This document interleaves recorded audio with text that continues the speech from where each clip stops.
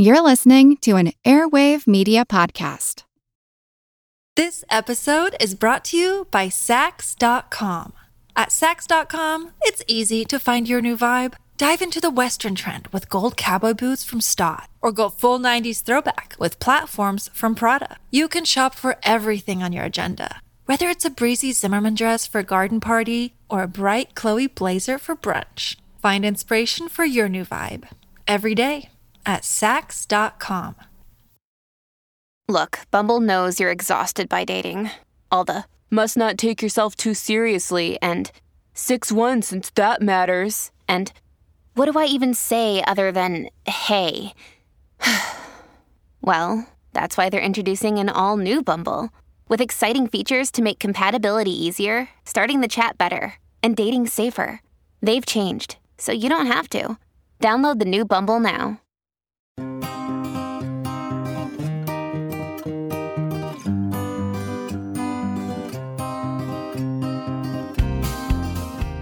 So the other day, I'm changing the light bulbs in the dining room lamp fixture.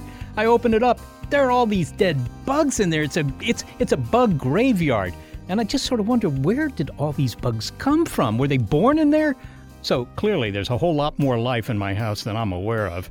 I'm hoping they'll help pay the mortgage. I'm Seth Shostak. I'm Molly Bentley. Welcome to Big Picture Science, produced at the SETI Institute, where researchers investigate the nature and origin of life. In this episode, we knew microbes had you covered, but now we're learning that they and other tiny organisms leave no space unoccupied. From your mattress to your books to the supposedly squeaky clean hot bathwater, your home is a living wilderness. Life is so adaptive and determined that even a 40,000-year spell in deep freeze doesn't stop it. So set down the fly swatter and leave the bleach alone. Embrace the diversity and amazing resilience of mini fauna and microfauna that keep appearing in the most unexpected places. And boy, are they resilient. It's Rip Van Winkle Worm.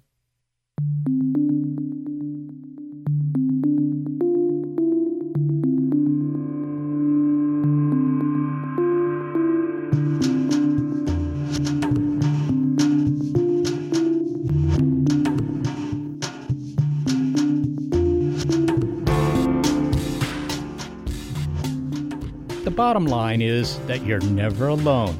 But we now know more about the company you keep. And I'm not referring to the company you're aware of keeping, other humans, dogs, ferrets, imaginary friends. But to be fair, we didn't know most of your companions existed until recently. It's not just our bodies that are covered with microbial life, with other life, but each place we spend time is also filled with life, even if we don't see that life. And for a long time, we neglected all of that life. And so even though it's the life where we spend most of our time exposed to, we really didn't have a good sense of what was there. But now we have a better sense. There's a lot to cover, or should I say there's a lot covering us. Microbes are only the beginning. Is that confusing? Well, let's make a clean start. The bathroom is one of the few places where you can get a little privacy, right? Standing under that spray of water behind the shower curtain, even more. But now ecologist Rob Dunn tells us that's not exactly true. From the sink, the floor, and, well, that thing through which the water falls, your bathroom is fully occupied. So I'm going to pause this shower here until I know what I'm getting into. What exactly is living in the pipes of our shower heads, Rob? What? Wondrous biodiversity.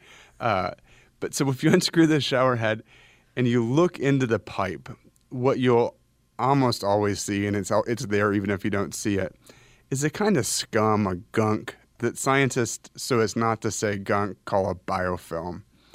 And this is a kind of little apartment that microbial species team up together and they make out of their own excrement. And so it's kind of an apartment they poop to protect themselves. And so it's there. And it's a film. It's actually pretty thick and stable, isn't it? It is thick and stable, and that's why the microbes make it. Because if you imagine trying to live in a shower head, there's not much food in the water that's coming through the shower head. It's dry sometimes, it's wet sometimes. Sometimes the water that comes through the shower head's under extraordinary pressure. And so this is kind of a protective layer that they can live in and slowly extract what comes by. It can be quite thick and is typically visible. And it's a manifestation of really complex processes that are happening in your water and every bit of water around the world that we've kind of ignored. And that's why you say, for anyone who's thinking, okay, anyone who wants to run to their shower head right now and unscrew it and scrub inside the pipe, just hang on, because there's a lot more to this story. You have to hand it to these guys. These microbes could be called extremophiles because they're living in a place that is alternatively wet and dry, which resembles the microbes that have evolved in swamps. They have created a habitat out of something that is pretty difficult to live in. Yeah, I mean, it's really pretty amazing. I mean, if you think about water in general, like tap water or bottled water, any water that you ever touch has microbes in it. And they're having to deal with really extreme conditions. And so if we can distance ourselves from the reality that this is spraying down upon us when we shower, from an evolutionary perspective, I mean, this is a pretty amazing thing that they're able to eke out a livelihood in these conditions. Is it just microbes that are spraying down on us when we shower? No. So there are bacteria. That's a knowing no. There are bacteria, fungi, lots of protists. In some cases, there are crustaceans in tap water. There are eggs of parasites of underground fish, all kinds of things that are in there. The biofilms themselves tend to be dominated by bacteria and some protists, but what's in the water overall, yeah, it's really quite complex. What is protist? What is a protist? It's an evolutionary grab bag of things that didn't fit anywhere else. And so they're mostly single-celled organisms. They have a nucleus. They're what we call eukaryotes. And so they're sort of the kin of fungi and mammals and birds and all the rest. And not many people study them. And they include lots of really dangerous organisms, and they include a bunch of stuff that's totally not dangerous and totally ignored. And so they're in there too.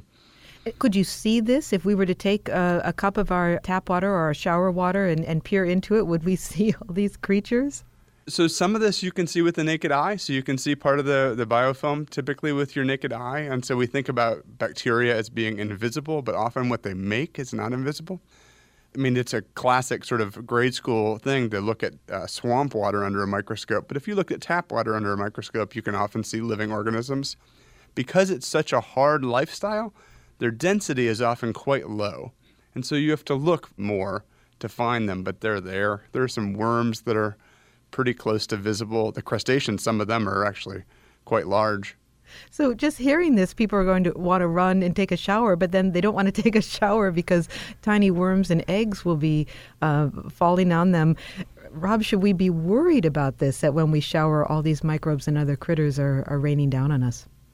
No, we shouldn't. And I think this is a super important point, which is that for the entire history of the existence of humans, for the entire evolutionary history of multicellular life, all of the substances around us have been full of life.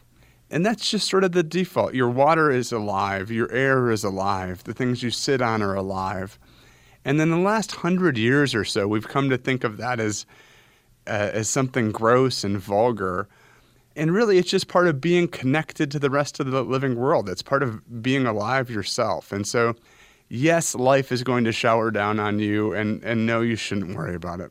And you make the point that the vast majority of species in our homes, microbial species included in that, are not only harmless, they may be beneficial, and they're certainly not pathogenic, most of them.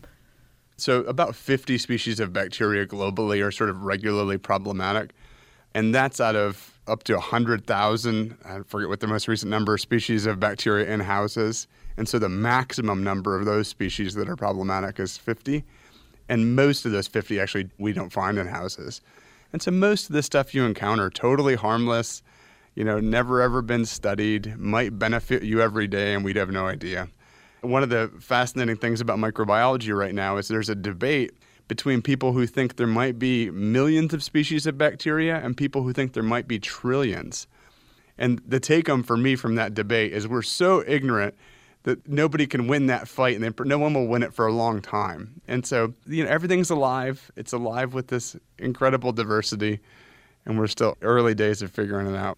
You do point out that there are some species of bacteria and viruses that are harmful. You're not saying that everything should be embraced, all creatures great and small. Some of them we do need to stay away from. No, that's right. I mean, the relatively simple public health measures save hundreds of millions of lives a year. And so washing your hands to get whatever, most recently colonizes your hands off your hands, getting vaccinated, making sure we have drinking water that doesn't have pathogens in it. All these sorts of things are hugely beneficial and keep civilization standing. But those measures are all really targeted toward this teeny subset of species. And most of the other species either are harmless or beneficial, and in many cases can help us to actually ward off some of those things we don't like. But I think there are a lot of simple things that you can do to change which species you're exposed to. And so you can open your windows. You can make more fermented foods. You can wash your hands with soap and water, but not antimicrobials. You can steer clear, especially of like the antimicrobial underpants that seem to make some crazy funk in your junk. And in the longer run, I mean, one of the things that we see again and again is when we look at people's bodies, that the microbes on your body reflect how and where you've lived. And so the other way I've started to think about this is, like, what story would I like my kids' microbes to tell about how they've lived, about where they've lived, about their home, about their relationship with food, about their relationship with biodiversity?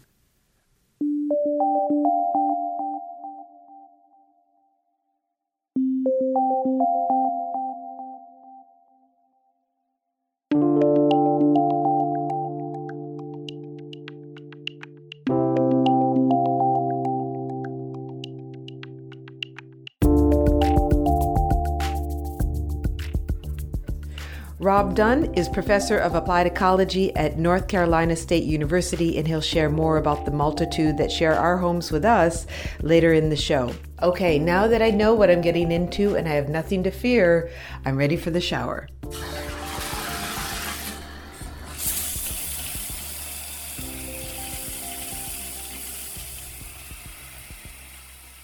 Well, Molly, do you feel cleaner now, or do you feel like you're covered in all those microbes that came out of the shower head there? No, I do feel clean, and I am not bothered by what is coming out of the shower head. And you think of it in terms of germs, but that's a new meaning. I mean, germs, it comes from the Latin, like germinated just means something that produces life.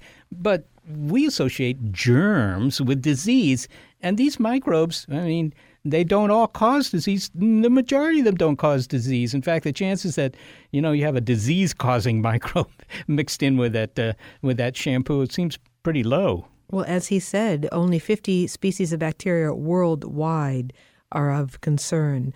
There are many millions more that you don't have to worry about at all. They're obviously hardy if they can live in a shower head or in the pipes there. Here's one part of your house that you figure is clean. I mean, you probably don't figure your kitchen is clean, your bathroom's probably not so clean, the basement's certainly not clean, but your shower stall, come on, you've got tiles, you scrub it every week, right? It's all chrome plated. It must be clean, but apparently it's not. You scrub your tile every week? Well, I have somebody scrub my tile every week. I make my brother do that. Okay. Well, we're not quite that vigilant, but yes, the point is that life is everywhere. And what Dr. Dunn is pointing to is a bigger picture that we're really in the early days of figuring out the number and diversity of microorganisms, and we're finding them in places that still astonish us.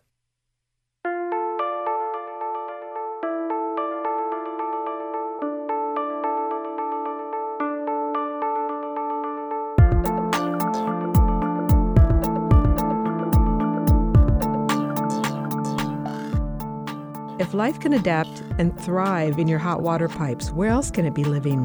Grab a parka, northeastern Siberia, here we come. The title is enigmatic, but you're about to wake up to its meaning. It's Rip Van Winkle Worm on Big Picture Science.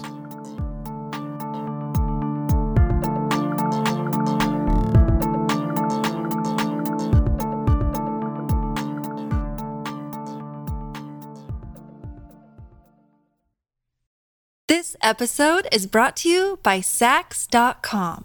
At Saks.com, it's easy to find your new vibe. Dive into the Western trend with gold cowboy boots from Stott, or go full 90s throwback with platforms from Prada. You can shop for everything on your agenda, whether it's a breezy Zimmermann dress for a garden party or a bright Chloe blazer for brunch. Find inspiration for your new vibe every day at Saks.com.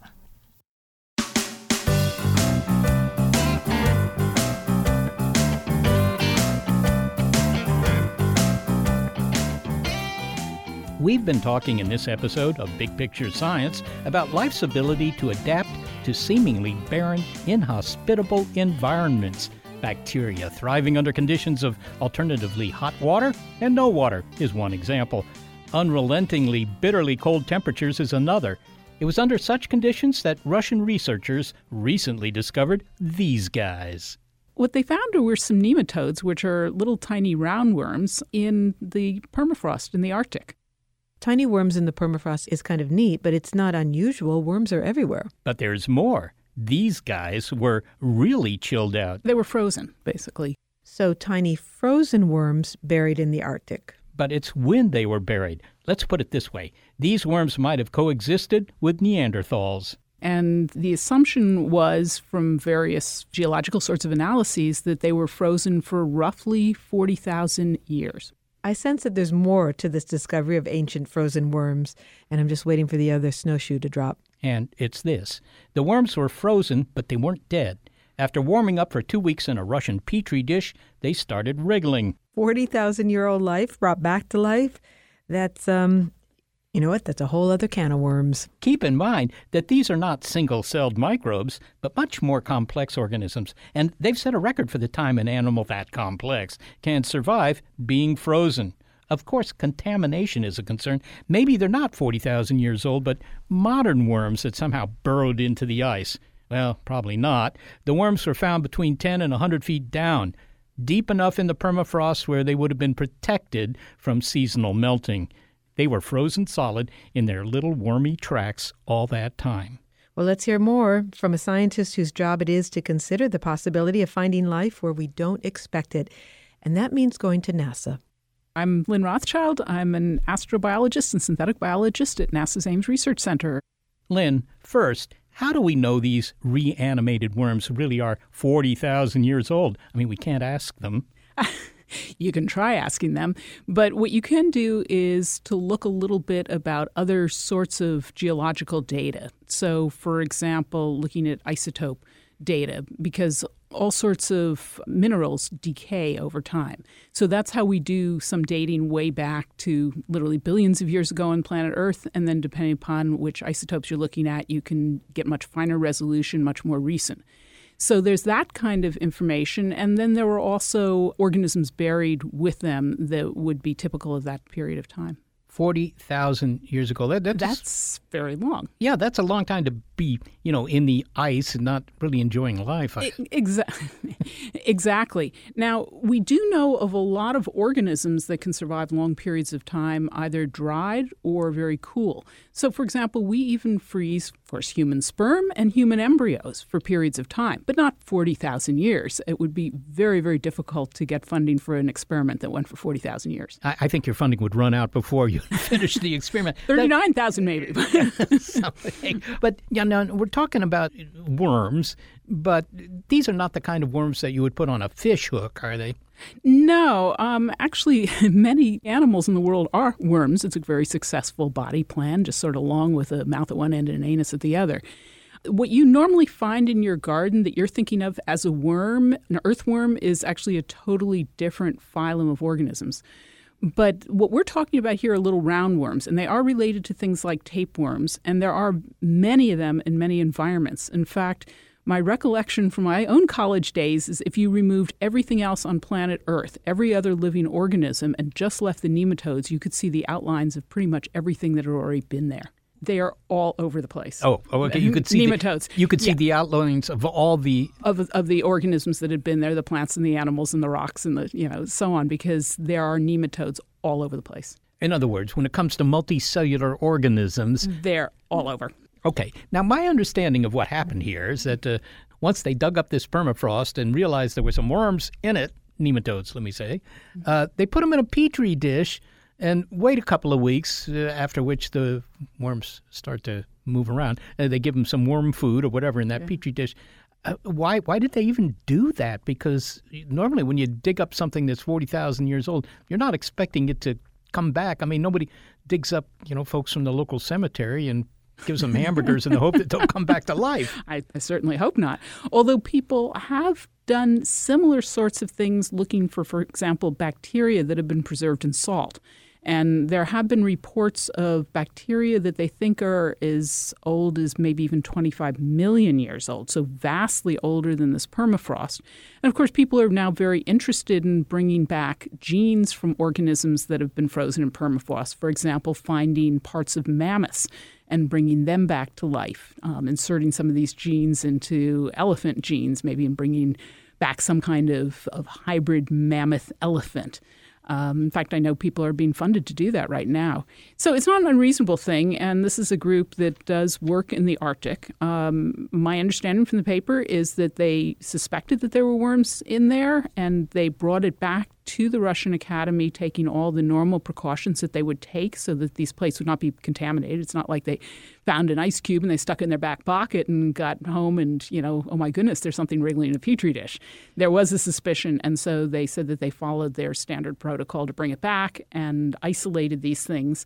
And so we're able to see populations start to develop from these. So what they do is they take literally little wells and they stick one in each well, and they're little worm solitary confinement, and when they were starting to wriggle, they gave them a little something to eat and they started dividing. Okay, now my understanding from having heard about freezing humans, something that's popular in certain quarters, is that the fundamental problem is that when you freeze a cell, the water in the cell breaks the cell walls because ice, takes up more space than the water from which it was generated. And so, you don't come back because all your cell walls are destroyed. How did these worms manage this? It's sort of like making little ice swords, and you're popping through a water-filled balloon, and so you're breaking it. But the other thing that happens is during freezing, you get what's known as dehydration reaction. So if you have water that has salt in it, it's going to freeze at a different temperature than pure water. So as something like a cell, which has salts and so on in it, starts to freeze, it's the pure water that freezes out first. And so what they think here is it's some sort of combination of drying. We do know organisms like tardigrades, for example, water bears, that will dehydrate. And there are other organisms that will do that. So they'll lose a lot of their water. In the case of tardigrades, it's something like 75% or so of their body water when they go into these anhydrobiotic states. So they're able to survive long periods of time. Here it's slightly different. It's more like organisms that live in high salt where they produce different sorts of solutes to keep them from freezing. There was a paper, 2017, from the British Antarctic Survey that did more molecular work looking at freezing in nematodes, and they were showing changes in gene regulation and so on. When people ask you, well, what about bigger animals? I mean, does this happen to them as well? Something the size of a frog, or for that matter, even a real bear, not a water bear. Well, frogs actually are very interesting because frogs live in temperate climates where it freezes in the winter. For example, I'm from Connecticut. That's a place where this sort of thing happens. You have frogs that overwinter under the ice, and some of them actually can freeze solid and come back in the spring. Now, you can't just take a frog in the middle of July, stick it in the freezer, and expect it to jump across the table when you defrost it. They have to go through physiological changes that allow them to freeze solid. And the presumption is these worms would have to too. Now, again, there's some question whether they could actually freeze solid or whether they've stayed in some kind of hydrated state during this time period and just really like it cold. I think there were a lot of questions raised by this report, but very exciting possibilities as well. Finally, Lynn, what are the implications of discovering a 42,000-year-old slumbering worm for astrobiology, for the search for life beyond Earth? Well, first of all, anyone who is searching for life beyond Earth needs as much data as possible. And the only place we have real data at this point is planet Earth. And so anything we can learn about evolution on planet Earth by bringing back extinct creatures and comparing them to modern ones, that gives us some idea. But it also helps reassure us that if we found some icy deposits elsewhere in our solar system, we can think of plenty of places that have icy deposits in our solar system, whether you're talking about an icy moon like Europa around Jupiter or Enceladus around Saturn, or even now we know Pluto's got ice on it and so on, that if there had been life there, maybe there's something that's still alive that is actually somehow surviving in that ice. Lynn Rothschild, thank you so very much for speaking with us. Thank you, Seth. Lynn Rothschild is an astrobiologist and a synthetic biologist at NASA Ames Research Center.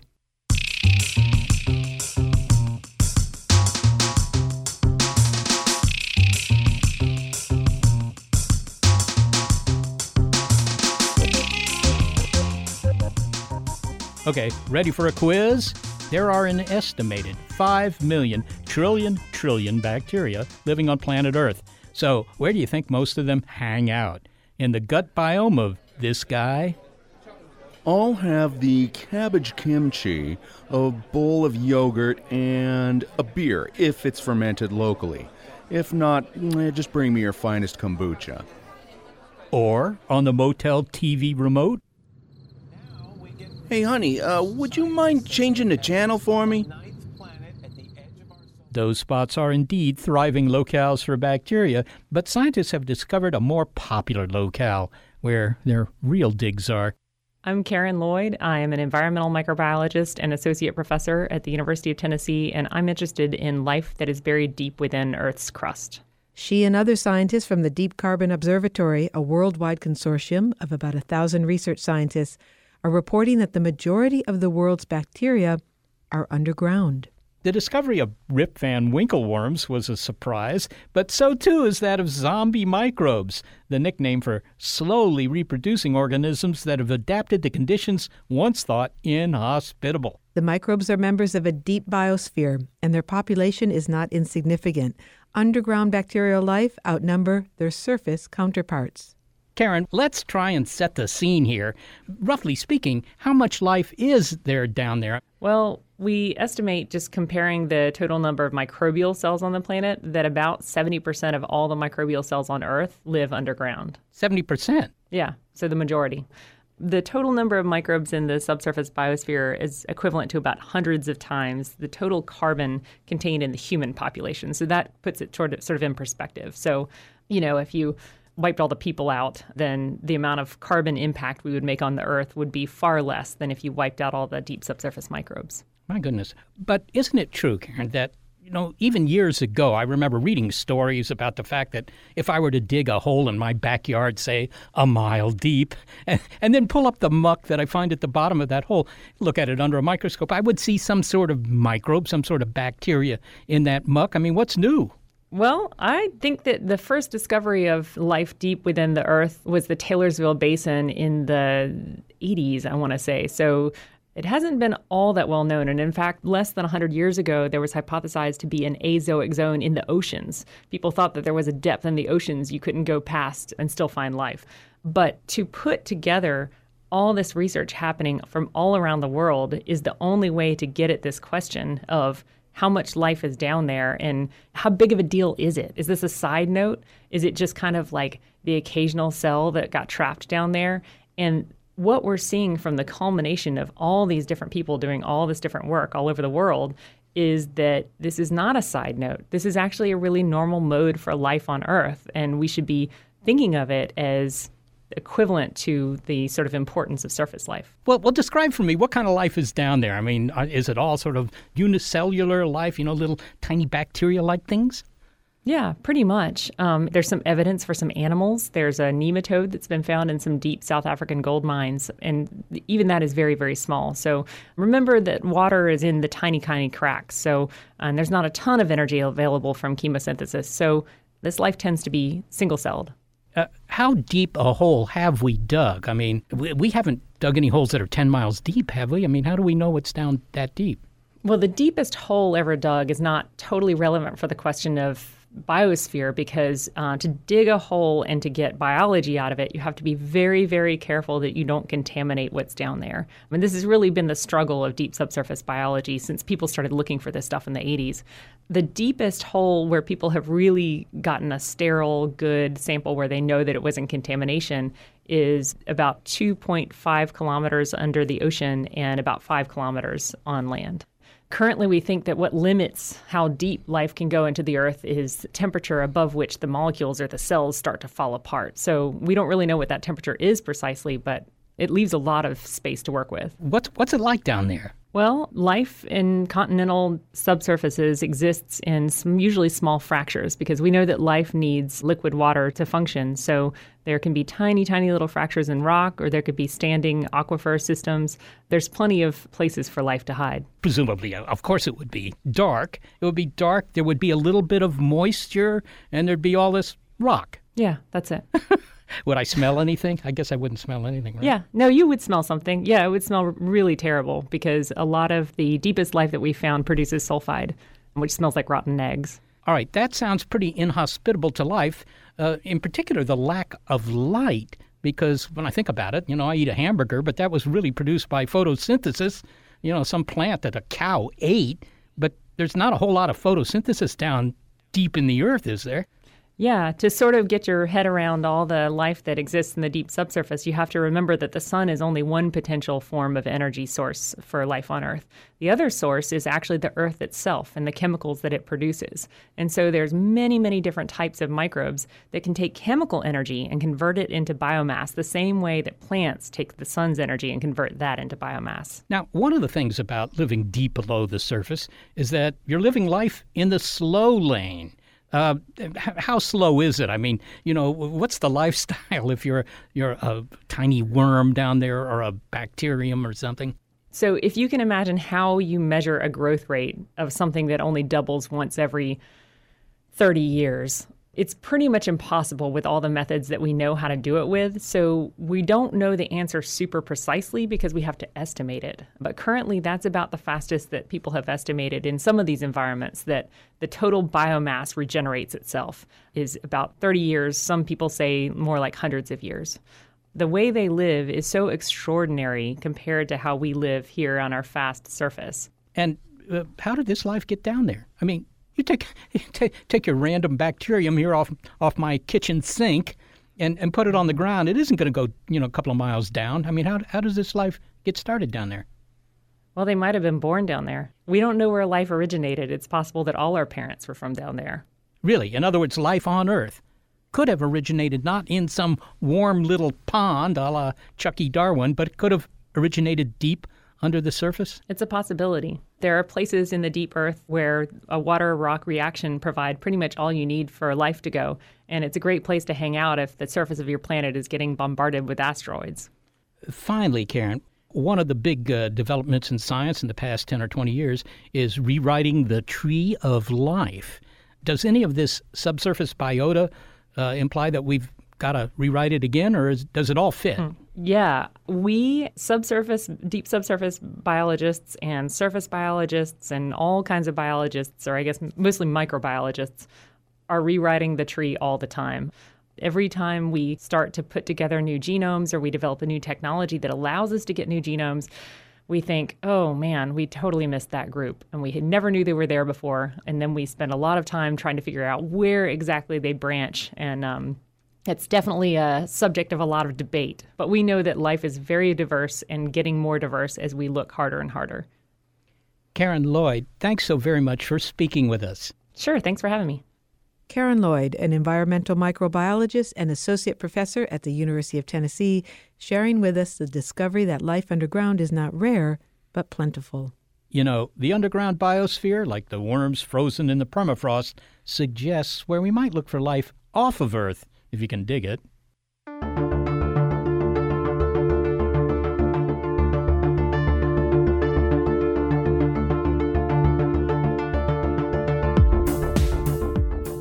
We hope that you're adjusting faster than the metabolism of a zombie microbe to the idea that the earth beneath you teems with life.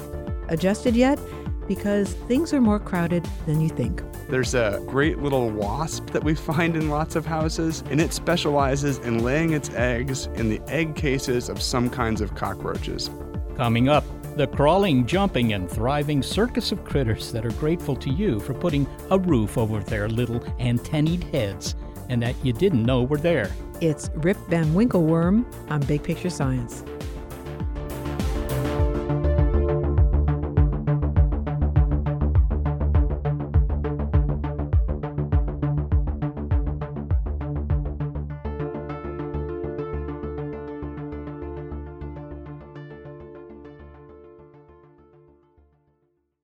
When you need mealtime inspiration, it's worth shopping Kroger, where you'll find over 30,000 mouth-watering choices that excite your inner foodie. And no matter what tasty choice you make, you'll enjoy our everyday low prices, plus extra ways to save, like digital coupons worth over $600 each week. You can also save up to $1 off per gallon at the pump with fuel points. More savings and more inspiring flavors make shopping Kroger worth it every time. Kroger, fresh for everyone. Fuel restrictions apply.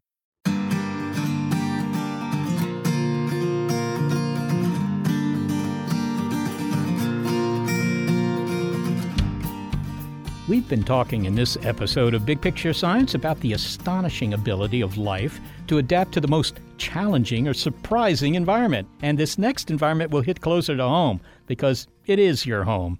A glance at your living room confirms the identity of two other household members, your spouse and the dog, but those are only the known occupants. Ecologist Rob Dunn is profoundly changing our relationship to our homes by revealing just what lives there. And as he notes, there are at least 100,000 species of bacteria. Some of them are a little surprising, like the residents of our shower plumbing we heard about, but many others are familiar, bodily bacteria, and they spread throughout our homes due to the awkward fact that our bodies are slowly falling apart, says Dr. Dunn. A passage from his book, Never Home Alone. We leave a cloud of life everywhere we go. As we wander through our homes, our skin flakes off in a process called desquamation. We all fall apart at a rate of about 50 million flakes a day.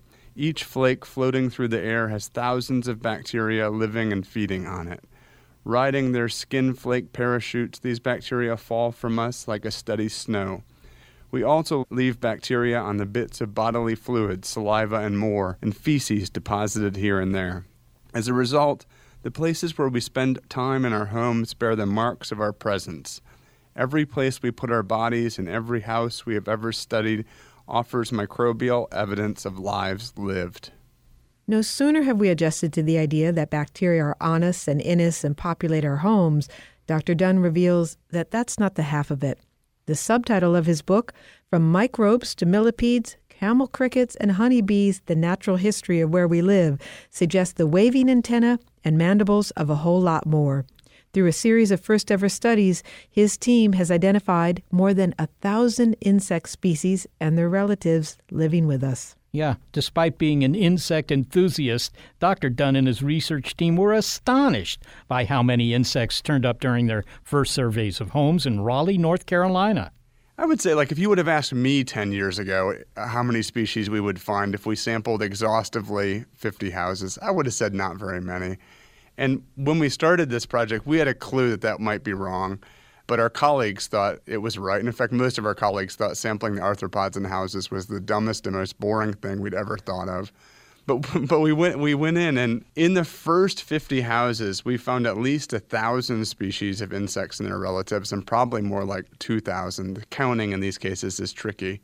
And initially, we thought, well, maybe those are still a lot of things that are just blowing in. But the more we look, the more that many of these species were actually adapted for living with us in our homes and have traveled around the world with us and really relate to us in very specific ways. And it sort of opened up a giant world of things to follow up on that we're still sort of immersed in. Let's say more about where you found them and what exactly you found, because when you say 1,000 species, that conjures up an image of walking into a room and seeing nothing but bugs. But when I walk into a room in our house, it's pretty clean. There's the occasional fly and spider, but certainly I'm not seeing 1,000 species of insects dancing about. Yeah, so that was, it was sort of my feeling too, was that we looked in a few houses before we started sampling, and, you look around, you don't see very much. The room I'm in right now, I don't see anything around me right now. But if you start to look in corners, and then you look on windowsills, and then you look in light fixtures, that there are more small and inconspicuous species than you think. And then the other thing that happens as you look in more detail is that two things that superficially seem the same turn out to be 8 things. And so when I first looked in my own house, I was pretty sure I had 2 common house spiders in my house. And when we really looked, there were something like 8 species of spiders in my house. And I had no idea. And this is my house. I'm super interested in life indoors. And so that's the other piece. You may see 2 spiders in a room and you think, well, that one's the parent and this is the next generation. Turn out to be 2 species that are 80 million years separated. And then the other thing, and we've started to work with students on this, is if you really start to look, even right in front of you, there's more than you think there might be. That there are teeny things that maybe part of your brain registers, but your conscious brain isn't paying attention to. And so book lice are these tiny little insects, but they're visible.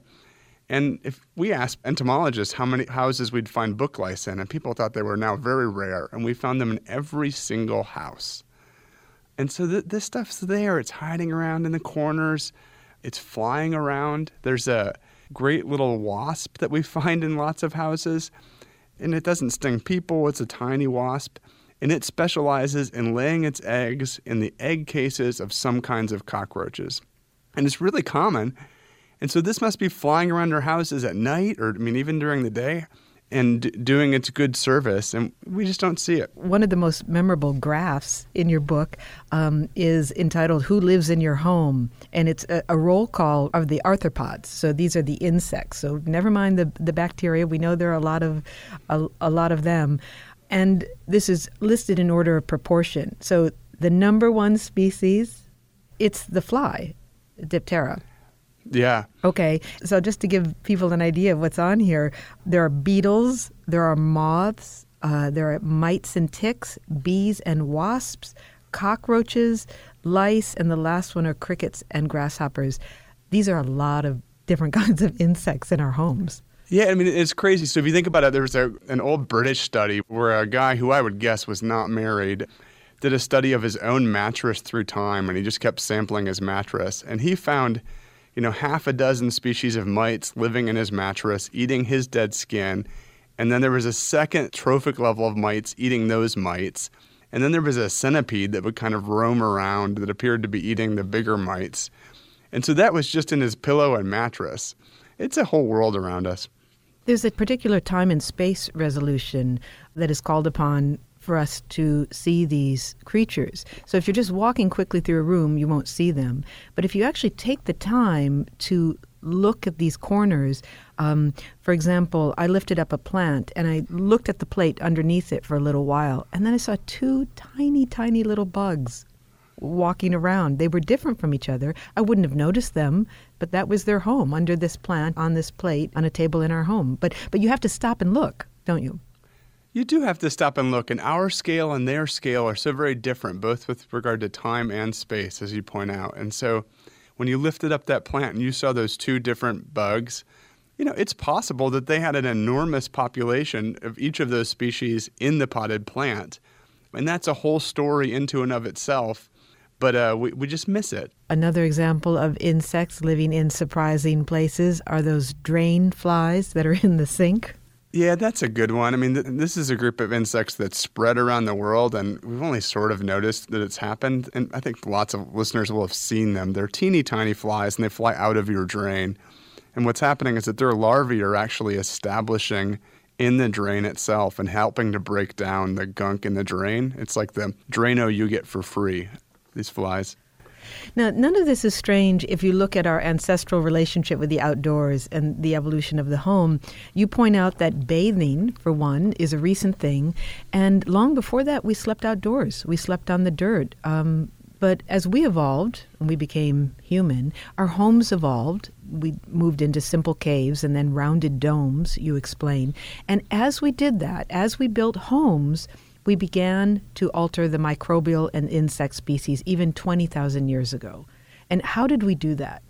Well, so a couple things happen. So one is that we start to seal off a little bit of outdoor nature just a little bit initially. So if you think about cave life relative to life in a stick nest, a lot of the same things are still coming in, but not exactly the same things.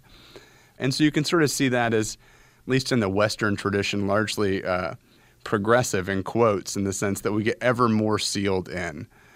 First you have a cave with an opening, and then you have a house with a window and or a door, but they don't seal. Eventually you have a door, you have a sealed window. And as that happens, more and more things are excluded. At the same time, the other thing that's going on then is that more and more species are figuring out evolutionarily that we're kind of a dependable place to live, and so if they can figure out how to move in where we live, the conditions are a little bit different. And so we're favoring slowly a different set of species. And so one of my favorite examples of this is that in Amarna, Egypt in 1350 BCE, before the Common Era, we see from archaeological sites many arthropod species that we also see in houses in Raleigh. And that's because those species moved into our houses really early in the history of homes and agriculture and have continued to move with us on ships as we've traveled. And so 1350 BCE sounds like a long time ago, but in the bigger history of mammals, of humanity even, it's yesterday. And so this is a whole new kind of thing in many ways. So life finds a way, and you write that the evolution of species in our homes is the fastest occurring on Earth. It is. It is for a number of reasons. One is that if you think about the size of the indoor world we're creating, it's the most rapidly expanding biome on Earth. So the indoors is expanding as the Amazon is retreating, as many kinds of forests are retreating, but the indoors is getting bigger and bigger. And so nature loves habitats that are getting bigger and bigger. And so any species that can do well in that habitat can leave many offspring. And any of those offspring with genes that make them even better at living in that habitat do even better. At the same time, the other thing that we do to speed up evolution is that we use lots of biocides, so insecticides, antibiotics, antimicrobials, herbicides. And all of those disfavor a lot of life, but at the same time favor a subset of species or genes. And so they really speed up evolution. If you go to the store in the aisle with all the killing stuff, many of the containers say kills 99% of insects or 99% of germs. That's like if you were to write out a recipe for how do I make evolution happen really fast and how do I make it favor species I don't want.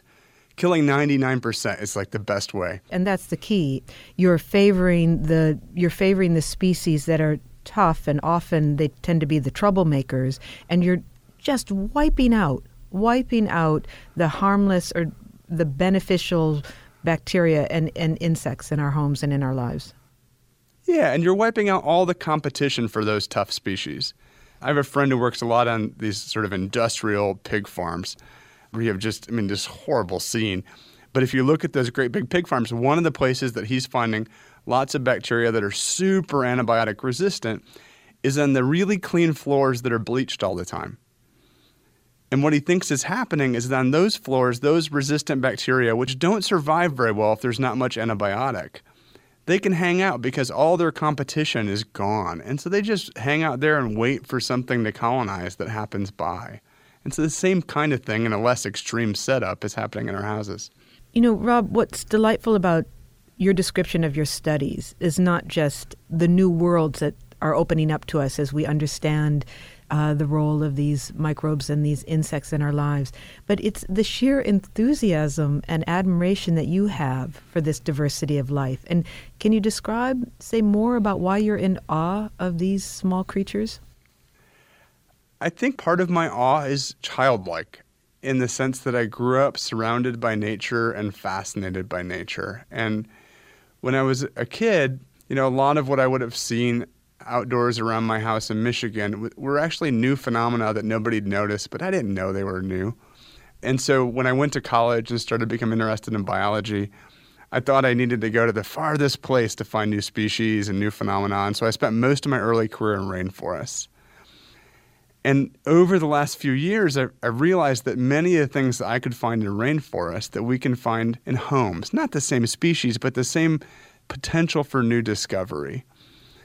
And that just sort of amazes me because it means that I'd missed these things my whole life and that everyone around the world is missing them. And this possibility that if we could just sort of refocus people on the potential for discovery around them, that we can have wonder-filled lives. And so that captivates me in a really deep and personal way. Well, Rob Dunn, thank you so much for helping us see our homes in a whole new way. Thank you so much. It's been great to be on the show. Rob Dunn is a professor of applied ecology at North Carolina State University and at the Natural History Museum at the University of Copenhagen. He is the author of Never Home Alone, From Microbes to Millipedes, Camel Crickets and Honeybees, The Natural History of Where We Live. Well, it sounds like our houses are an evolutionarily advancing bestiary. I mean, we're getting more and more different species in our homes because they've become an important environment, apparently, for a lot of critters. That's right. There are all these ecosystems. We think of there being ecosystems around the world, right? You have the tundra, you have the beaches, desert, and you have those in your home as well. It might be your drain, your shower pipes, under your bed, the windowsill. So that's the big picture of this show. But, you know, Molly, this is the continuation of a long-running movie. Life is plastic, and there just are very few habitats that can't colonize some part of it. You know, there would have been a time when we would have described these bacteria living underground as extremophiles, living deep down in the dark without any sunlight. But because the vast majority of them are underground, that suggests that the extremophiles are really the ones that live on the surface. Yeah, that's right. Your favorite bacterial friends, they're in the minority, I guess, and they're the extremophiles. But one thing that it does suggest that appeals to me is the fact that if we went 6 miles under the surface of Venus, no life on the surface of Venus, it's too hot, but maybe 6 miles under, it could be teeming with life, especially if life can get started underground.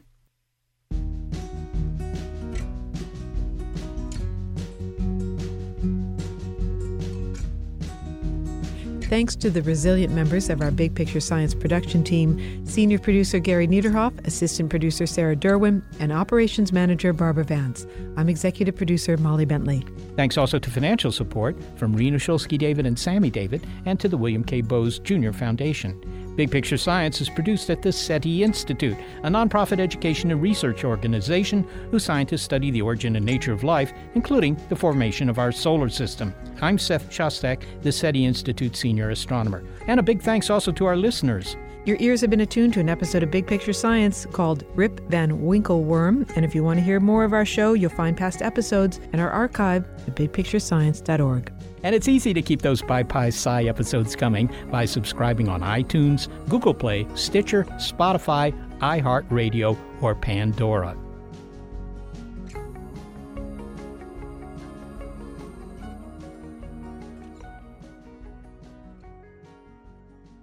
The worms crawl out, the worms crawl in, the worms that crawl in are lean and thin, the ones that crawl out are fat and stout.